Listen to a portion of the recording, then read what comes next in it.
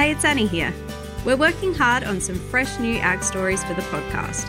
And so while some of you are waiting for your crops to grow over the cooler months, we've got some best of Beyond the Farm Gate episodes to keep you entertained. This is one of them. Enjoy.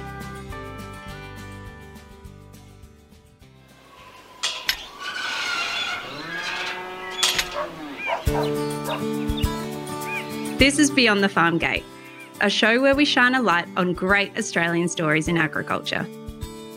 On the show, you'll hear from farmers who've survived challenges like fire, flood and drought, farmers who run innovative and unique agribusinesses, and farmers who are balancing work and family in rural Australia. You'll be inspired hearing their stories and pick up some insights along the way. I'm your host, Annie Herbert. Alongside me, Matt Howe. Today we're chatting with James Walker. James is a fifth-generation farmer from Longreach in Queensland. In between farming, James is an accomplished entrepreneur with a focus on improving profitability in the livestock industry. In this episode, you'll hear how innovation has future-proofed James's family farm, how he's diversified his income stream through agritourism and agtech, and how he's creating farming efficiencies that are bringing positive change to the northern cattle industry and beyond. Let's jump in. Morning, James, and thanks for joining us on Beyond the Farm Gate. Thanks, Matt and Annie. It's a pleasure to join you both. I thought we'd start off with the connection to agriculture, and if you could tell us a little bit about the home property specifics and the history of the property. Yeah, so we're part of a fifth generation. We've got the sixth on the ground here at Longreach in Western Queensland. We've been here, I grew up on the property that I'm on now, had a bit of time away at school, at boarding school, and done various sort of other courses and travel in between, but also managed a 60,000 acre property for the family south of here, about 130 kilometres away from the nearest town. So just fully committed to ag and really trying to develop business models for the variable rainfall that we find ourselves in Western Queensland. So that's led to a need to innovate on the property. Can you tell us why you needed to innovate when you came home? Yeah, absolutely, mate. When I came home, I thought I'd, pay my dues for schooling and the fees associated with that and just check in with the family. And I'd return to university, maybe doing commerce. And what I ended up doing was getting immersed in the activity of farming and operations out here and decided to stick around.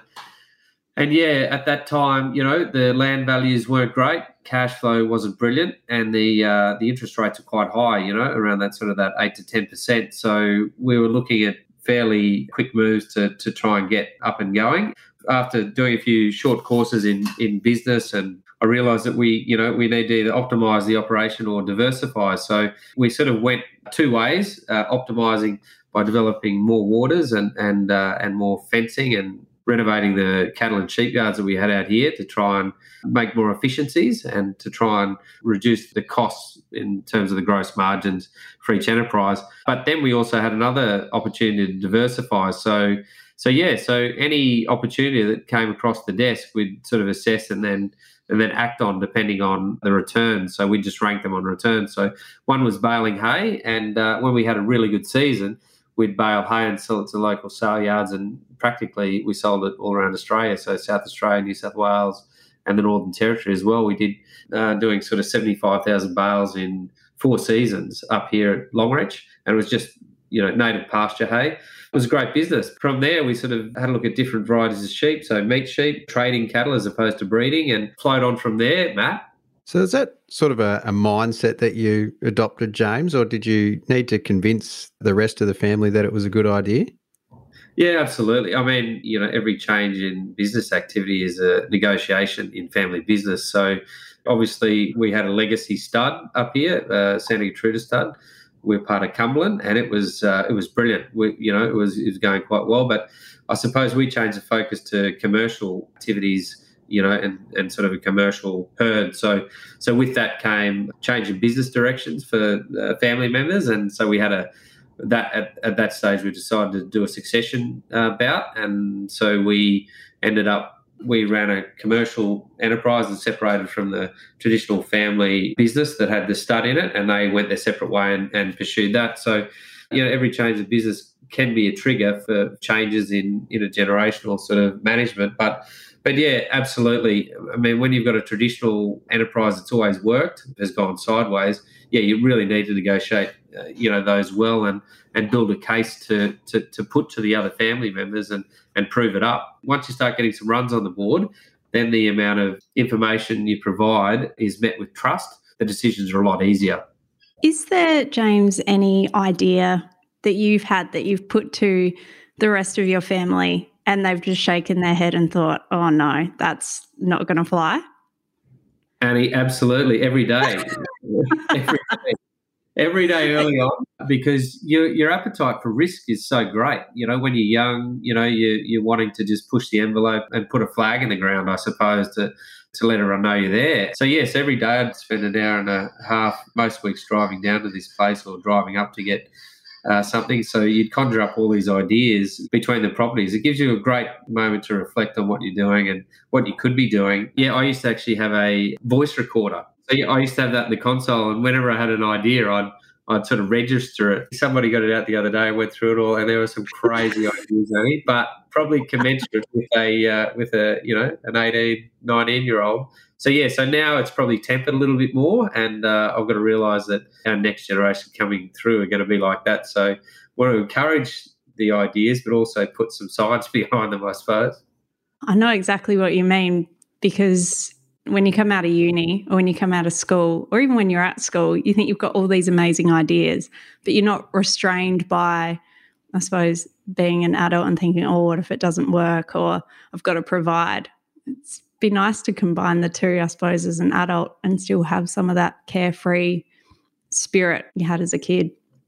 You've hit the nail on the head there. It's all about experience. And so the experiences that I had at that stage were quite limited, whereas in America, I celebrate failure over there because that's a huge experience and you learn from that. In Australia, not so much. Early on, you don't have many experiences, so you haven't been burnt much at all. It's only when you do have a few experiences and things don't go well that you really start to refine your thinking and your ideas. So it's great. I'd encourage everyone to capture their ideas when they first leave school and get into farming, because there's some pretty great ideas, and when you go back through them, there's actually some with a lot of merit, and knowing what you know now, you could actually act on, but you'd act on probably a lot differently. So, James, what are some other examples of the way that you've diversified on the farm or beyond the farm as well? Yeah, absolutely, Annie. So you've always got that option of optimising your farm or diversifying it. It's very hard to optimise it when you don't get rainfall. So, diversification comes up a lot as an opportunity up here. Initially, we sort of pursued the commercial route with our livestock. And so just reassessing all the livestock breeds that we had up here, we ended up importing some embryos from South Africa, which was back in 99, I suppose. So I was a 19-year-old back then, so that was one idea. But it was part of a producer consortium that imported embryos into donors in Western Queensland here for meat sheep. So there was a combination of Dorpers and Damaras. And so we diversified into those. That was quite interesting. The market, after a while, the market was accepting them, but not as readily as what we had hoped. So we had to start exporting them. So we're exporting them out of South Australia. But overnight, that export opportunity closed up for us. So hence a big challenge, and a lot of the local and domestic meatworks weren't accepting any of those meat sheep due to medullated fibres. So what we ended up doing was sort of trying to develop another export opportunity out of the north, because the kilometres weren't as far to travel to, say, ports of Townsville from here or Darwin, as opposed to Port Adelaide. So what we ended up doing was making 20 phone calls, or promising myself to make 20 phone calls a day to try and establish a market. So I'd sit there and just check off, different networks that I had, and just sort of pursue any openings that we had there. And we ended up exporting the first large major consignment of sheep out of Northern Australia to Indonesia, the Philippines, and Malaysia, and it culminated in sort of exporting them via plane out of Brisbane and Sydney as well. So 1,800 sheep in a large cargo plane overseas. So I suppose we diversified with the style of sheep that we had in the breed, and that was one in the early days that we did that was quite good. I suppose optimising was just the water, so we reduced our water range for livestock down to 2 kilometres, which is great. We put out 75 mil poly everywhere and reticulated under pressure. So that was great for actually, I suppose, intensifying the production out here. We ended up putting a solar farm here at the middle of the most current drought. So a large-scale $32 million solar farm that we partnered with a large corporate to put in. It's 54,000 panels and takes up about 150 acres here. So we get a lease payment out of that, and also they invested in a lot of infrastructure that we've got up here. So that's quite great. It's a 30-year lease, so we just get income rolling in every quarter based on that diversification. The other diversification we've got here is agritourism. We have about sort of 3,000 to 5,000 people through here a year, and we just tell the story of farming and primary production in Western Queensland. That's a pretty impressive amount of people coming through, James. Why was agritourism the right fit for your operation? Mate, well, it's quite interesting because our farm is very close to Longreach, so it's only 10 kilometres out, and the amount of people that actually go through Longreach is incredible in terms of tourism. So how do we nurture the interesting components of being close to town? And we thought, well, tourism would be great. So we started off with one bus, and we sat on the front of a tour bus and just spoke the story of what sort of happens out here and how it all sort of rolls in terms of production, and how we run sheep through a shearing cycle to harvest wool, and how we create organic beef. So we're organically accredited here and GAP accredited for Whole Foods in the US as well. Yeah, so the opportunity was to sort of give people what they want. We just remember going to town, and any tourist would be looking at you and looking to see if you had riding boots on and wanting to strike up a yarn, because there was no real practical sort of activities they could do around Longreach at that stage when we started off. They could go to the Australian Stockman's Hall of Fame or the Qantas Museum, but it wasn't an authentic experience. So my brother, he runs that as part of the station and does quite a good job. I think he's booked in 92 tours this year, and on top of that is, I think there's about sort of 1,500 school students as well. So it's a great opportunity to transfer knowledge to, and to enrol, I suppose, people that wouldn't otherwise get the experience to come out here and be able to empathise with what we go through in agriculture. Not only, not the pain stories so much, we don't encourage that, but we encourage the technology and the way to run a business and how it's becoming extremely sophisticated with technology and ag tech and different business models out here. So people are quite enthralled about how much goes into running a property now and a business, as opposed to their perception of what it really is. And have you been surprised by their reaction? Like, they're obviously coming in with a different perception of what farming is, and then you're able to tell them this great story? Yeah, mate, absolutely. They can't get enough. It's very hard to say goodbye to these people because they just want to keep talking about it, because it's such an experience for them to come out and to just immerse in it. There's spots here that we take them, they can't see anything man-made for 360 degrees, and they, when you sort of determine that distinction for them and make them aware of that, it's seldom they've actually been anywhere in their life where they can't see anything man-made at all. And so just that, you can just see them melt into the environment out here, and there's no noise, there's no sort of competing light at night, just a really holistic experience they get. And we enjoy it too. There's a lot of networking that goes on. We had political leaders and celebrities out here, and Lee Kernaghan did the current album cover. He shot it on our farm here, and we've had the Queen here in 1970, 2 or 3 prime ministers. It's just close to Longreach, so we just thought, in terms of diversifying, we can actually, gain some commercial benefit out of giving people what they really want out here, and using it as knowledge transfer as well, Matt. So I'd love to have you guys out here at some stage as well. Maybe Rural Bank can bring their executive out here for a team bonding meeting, if that's a possibility. Might have to record an episode out there, do an on location recording. That'd be great. Absolutely, Annie, and we do sunset cocktails as well. So so it sounds more than just this anyway. Changing tack for a minute, that's talking about a lot of the things you've done on your own farm, but another thing that you're really passionate about is helping other farmers. Why do you enjoy investing time into coming up with these business solutions for farmers? What is it that excites you about it? And there's a number of things there. I've been through 3 rounds of succession. So my grandfather to my father's brother to actually my father. So my wife, Manny, and I, we run this farm together now and own it. And so we're making our own decisions now, but we're also looking at, succession for the next generation, how that sort of looks at the moment, even though they're only 12, 10 and 8, comes up very quickly. And I think a lot of people get caught out.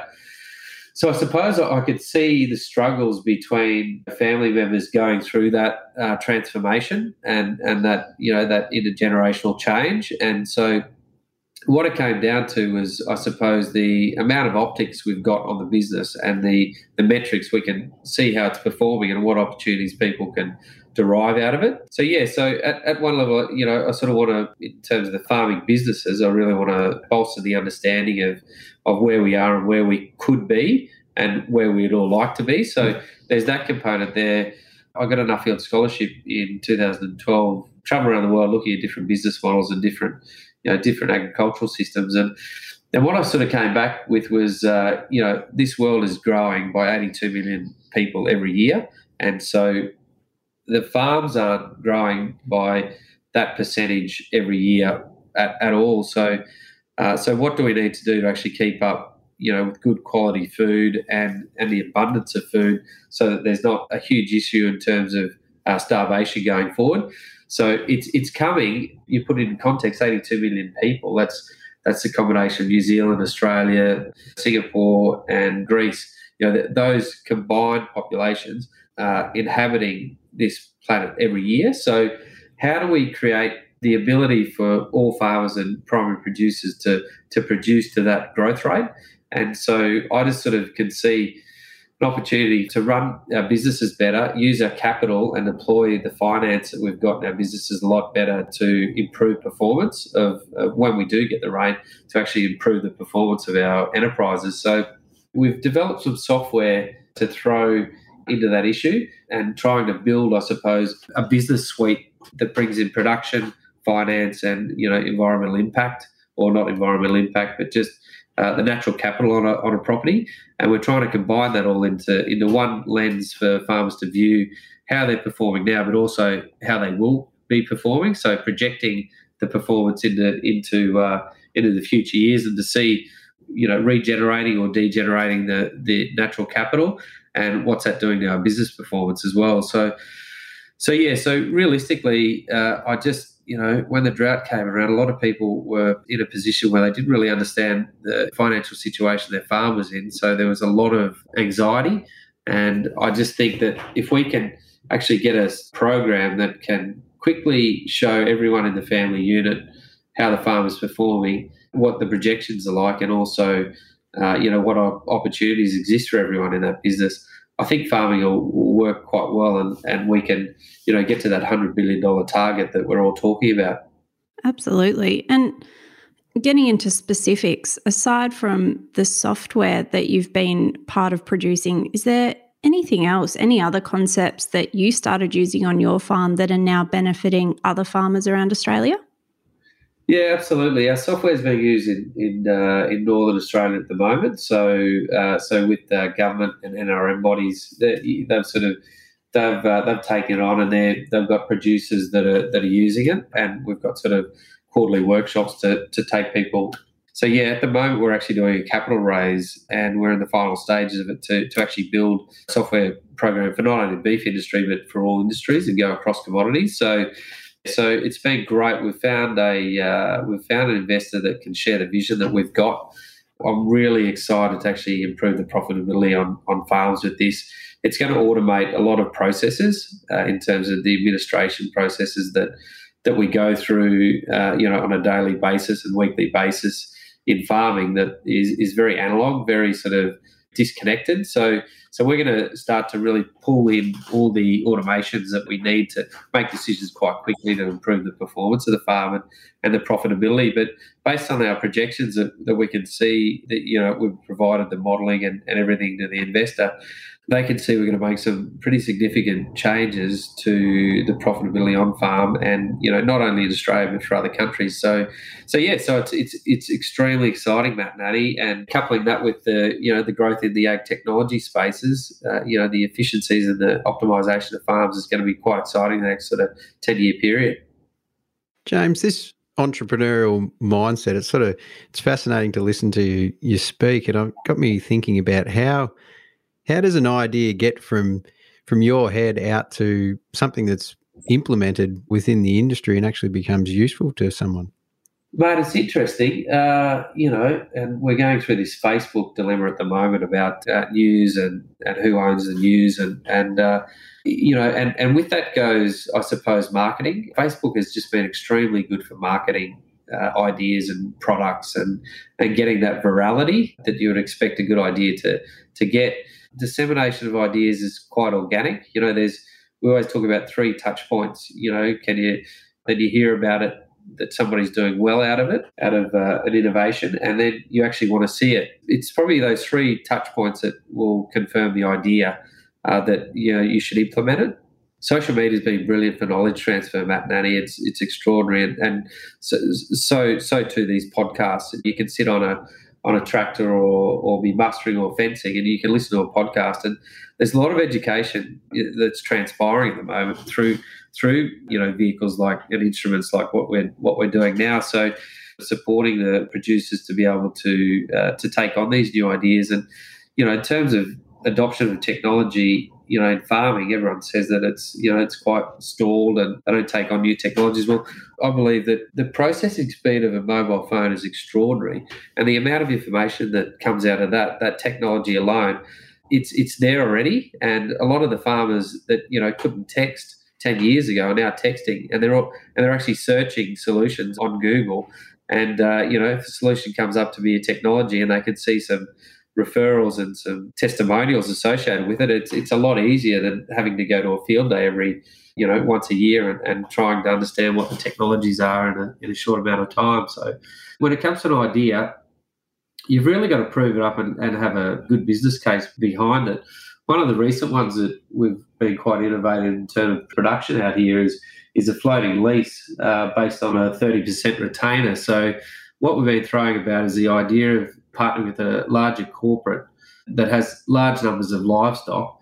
And so when you're in such a highly variable rainfall area, it's a huge business risk to have to destock and restock and be at the whim of a market. So you might sell, and you sell down a quarter of the price you're buying back in for it at current prices, with the cattle and sheep and even goat prices the way they are. So, what we sort of conjured up was, okay, well, how could we set up a lease arrangement whereby you've got a long runway, you've got a long-term view, and you've got a quarterly retainer that gives you cash flow, but you don't actually have to source the stock. The company that you partner with will actually put them on your property. And they've got such a large volume of stock that they can do it, overnight pretty much. Whereas, when you've got to utilise your own capital and have so many years of cycling production to actually get good returns, there's an opportunity, and I think there's a place there for something like a floating lease that you could deploy. We've been trialling it here on our farm for about 24 months now, and it's going really well. But it's about building that business model. I suppose you use universities to do it as well to put a little bit of rigor in it. But ultimately, it's just got to have a commercial outcome of benefit to the user, I suppose, Matt. That's the main thing, that that percentage return or the ROI. That's what you mainly look for in technologies, and then second to that would be, I suppose, efficiencies. If it gives you more time to spend with your family or spend on the important things in your business that gives you the greatest return. Efficiencies like another monitor or these new Bose audio sunglasses that they've got out. You can still work loading trucks or fencing, and it just gives you those efficiencies to be able to get jobs done faster, and that speed to the next deal is there. So I suppose it's ROI mainly, Matt, and somebody to do that, because a lot of farmers don't have the time to sort of sit down and do that. So you've really got to spell it out for them. James, I love your energy. It's infectious in how excited you are about these new opportunities. What's next in terms of exciting ideas? It's funny. I like the idea of these hackathons. There's these massive issues, and what an organisation or a corporation does is throw up prize money and you have a hackathon to solve problems.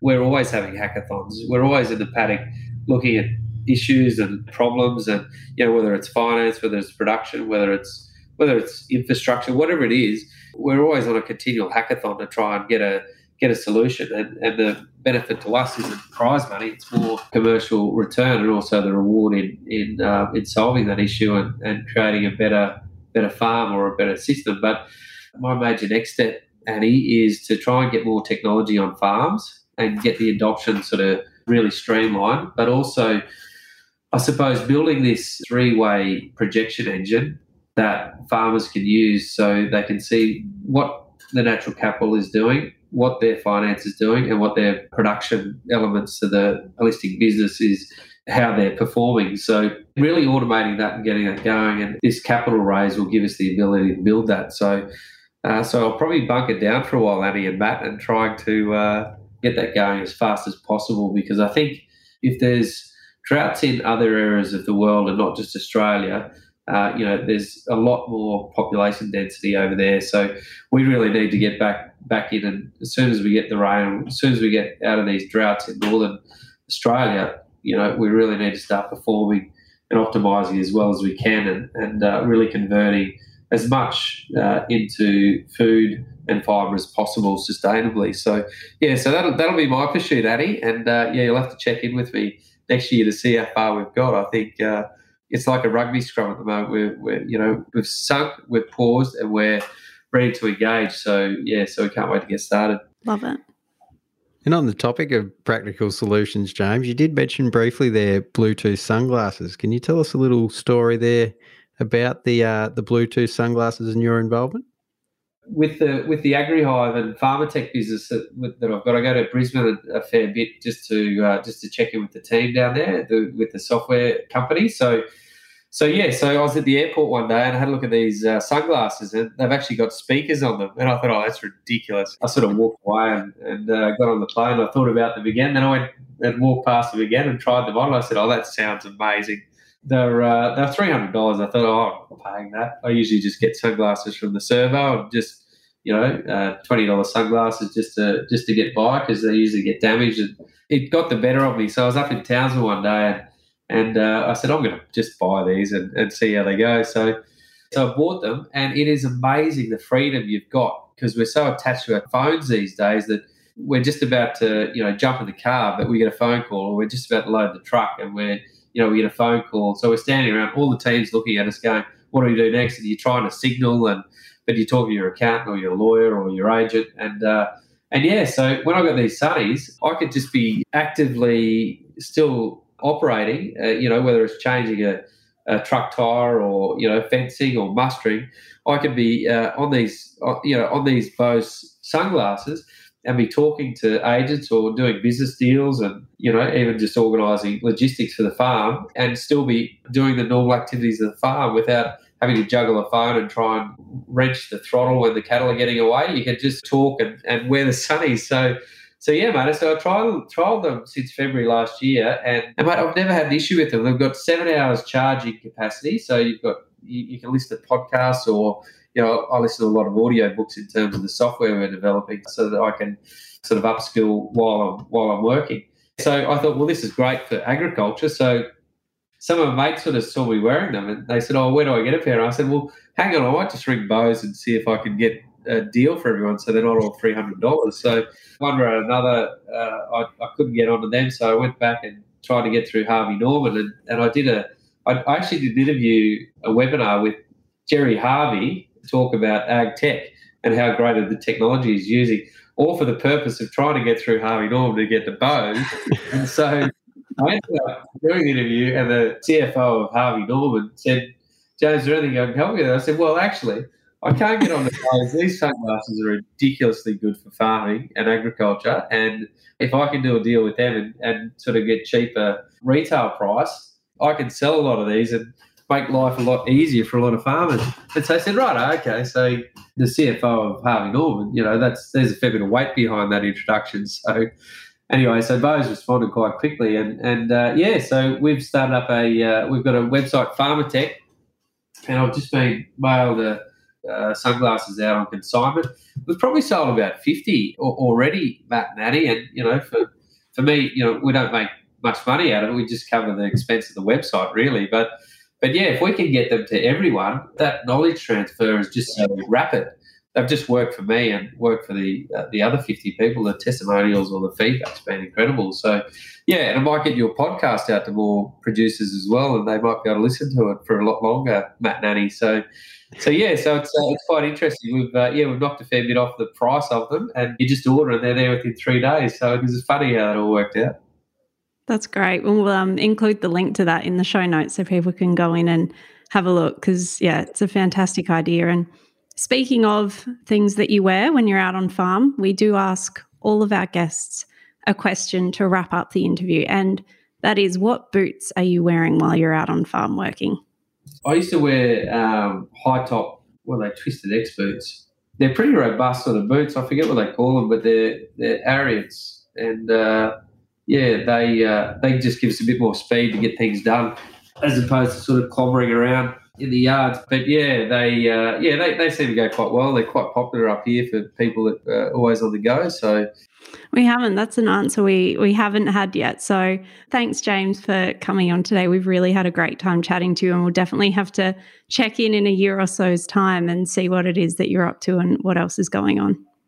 Absolutely. Well, hopefully I'll make enough noise with it, Annie and Matt, that you guys are compelled to come back and talk to me sooner. So we'll see how we go. Sounds great. Thanks, James. Thanks, James. Cheers, Matt. Thanks so much. Thanks, Annie. Thanks for listening. This podcast is produced by Rural Bank. Rural Bank supports the agribusiness community by providing financial services, knowledge and leadership for Australian farmers to grow. If you'd like more information about the topics we've discussed today, as well as links and other resources, we've added those to the show notes for this episode. You can find them by tapping or swiping over the cover art in your podcast player now. And while you're there, please leave us a 5-star review. It really helps other people find the show. I'm Annie Herbert. And I'm Matt Howe, and we'll chat to you next time.